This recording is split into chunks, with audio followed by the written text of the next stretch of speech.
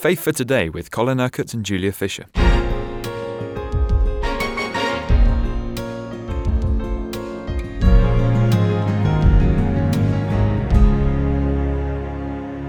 Two weeks ago, Colin, we started a series that we thought would just last a week, but we've been so enthralled by it that here we are in a third week, based on the first epistle of John. We're looking at the relationship between faith, love, and also obedience.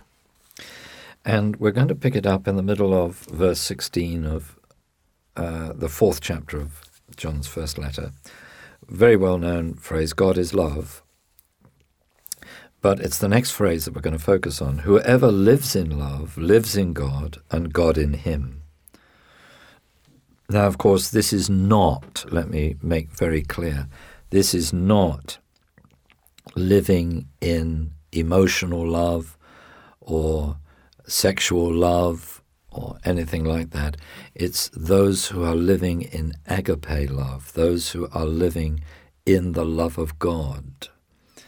Those who are expressing that love in obedience to him, that actually the love that God has put into our hearts by the Holy Spirit, as that love flows out of us, so that's the demonstration that God is living in us and that we are living in God.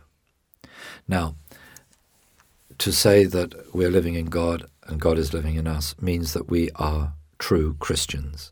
We are born again with the Spirit of God living in us. So what John is actually saying is if you are a true Christian, you will live in love. And you will live in a very practical love. You will live in obedience to God's command to love one another as he has loved us, to love your neighbor as yourself, to love God with all your heart. So love is our motivation. Love is your way of life. Love has to be a way of life. Faith is a way of life. Love is a way of life. And the two go together. The motto of Kingdom Faith is faith working through love. Because we have to walk in love, we have to walk in faith. And the common factor there is the truth. The word of truth, faith in the word of truth. And the spirit of love is the spirit of truth. So if we're living in love and we're living in faith, we're living in the truth. And if we live in the truth, then we live in freedom. So all these things you see belong together. They all flow together in the Scripture. And then John says, in this way love is made complete among us, so that that means love is fulfilled amongst us, really. So that we will have confidence on the day of judgment, because in this world, now, that is, we are like him. Jesus came and did love. We've seen repeatedly that he didn't talk love, he did love. He put it in action. So if we truly love, we will do love. We won't talk love. Let us not talk love. We saw that John said earlier, but let us do it in action. So we are like Jesus in the world if we express the love that he has put in us by the Holy Spirit in positive action. And then he says that this will give us confidence on the day of judgment.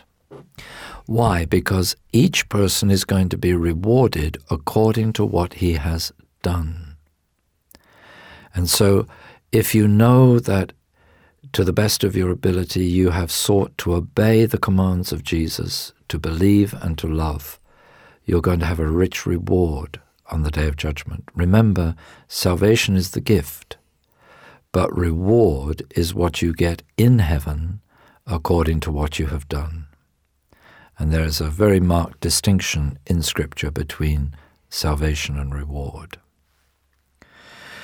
So there is then no fear in love, but perfect love drives out fear, because fear has to do with punishment. Now, he's not just talking actually about the normal fears that people have, but fear of what judgment you will get on the day of judgment. If you know you have been living in love, then you've got nothing to fear. There's no fear in love because you know you're obeying the Lord. You know that you're abiding in his love because you obey his commands, as Jesus puts it. So perfect love drives out all fear. There's absolutely no fear, either in the present or for the future, if we know that we are seeking to live in love. Because fear has to do with punishment. So if you fear what is going to happen on the day of judgment, you fear that you're going to be punished. In brackets, because you haven't loved or you haven't obeyed. So it's much better, isn't it, to love as Jesus has loved us, to believe him, because he commands us to believe, to trust in him, and therefore to obey what he says in his word and by his Spirit, so that we are confident that we will have a rich reward and we won't need to fear the future or fear punishment or fear judgment. Because John says the one who fears is not made perfect, is not fulfilled in love. The word here, perfect, complete, fulfilled, you can translate it in all those ways. It's very difficult to find an exact meaning in the English to the Greek. But it means that you have actually done the business, as opposed to just thought about it or talked about it. There's absolutely no room for selfishness in the Christian life, is there? And there's no room for super spirituality. You hear me say that a lot on this program, because that's the thing that undoes so many Christians. They've got all the right language, but they haven't got the fruit. They haven't done the business. They haven't produced the works of love and the works of faith. The works of love and faith don't save you. The blood of Jesus has saved you. But the works of faith and love determine your reward in heaven. Very, very important for people to realize that. And so I'm helping people by saying these things again and again on this program because, I trust, therefore, that people will be stirred to action. And realize, well, it's not enough just to have the right language, to have the right words. So then John says, we love because he first loved us. So all of our loving and our ability to express that love in positive action is the result of the way in which God has loved us, first of all by saving us, but then by giving us the Spirit of love, by giving us the Holy Spirit to live within us. And you see, we can't love with God's love unless we first receive God's love. So first, we have to let God love us by giving to us what he wants to give, and then we can express that love. Now, remember, as we come to these next verses, what we saw earlier in this epistle, that for John there's love and hate, there's nothing in between. Love is expressing the love of God in positive action.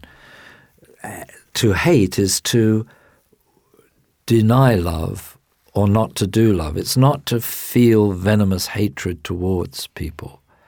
It's an absence of love. So either you love or there's an absence of love. Doesn't he say earlier in the epistle that if we hate, it's like being a murderer? Yes, he does. And he says here, you see, for anyone who does not love he says, if anyone says, I love God, yet hates his brother, yet doesn't express that love in action, he is a liar. For anyone who does not love his brother whom he has seen cannot love God whom he has not seen. And Jesus said, didn't he, whatever you do for the least of these, my brothers, you do for me. Or whatever you do not do for them, you do not do for me. And this is where so many Christians live in unreality. I love the Lord, but there's not the positive action in the way that they love other people. And I've said before in this program that the challenge of this epistle is that it shows you that you can only determine what your relationship with God is really like by the way in which you relate to others. That if you love God, you will love others. And the fact that you love others is the outworking of your love for God.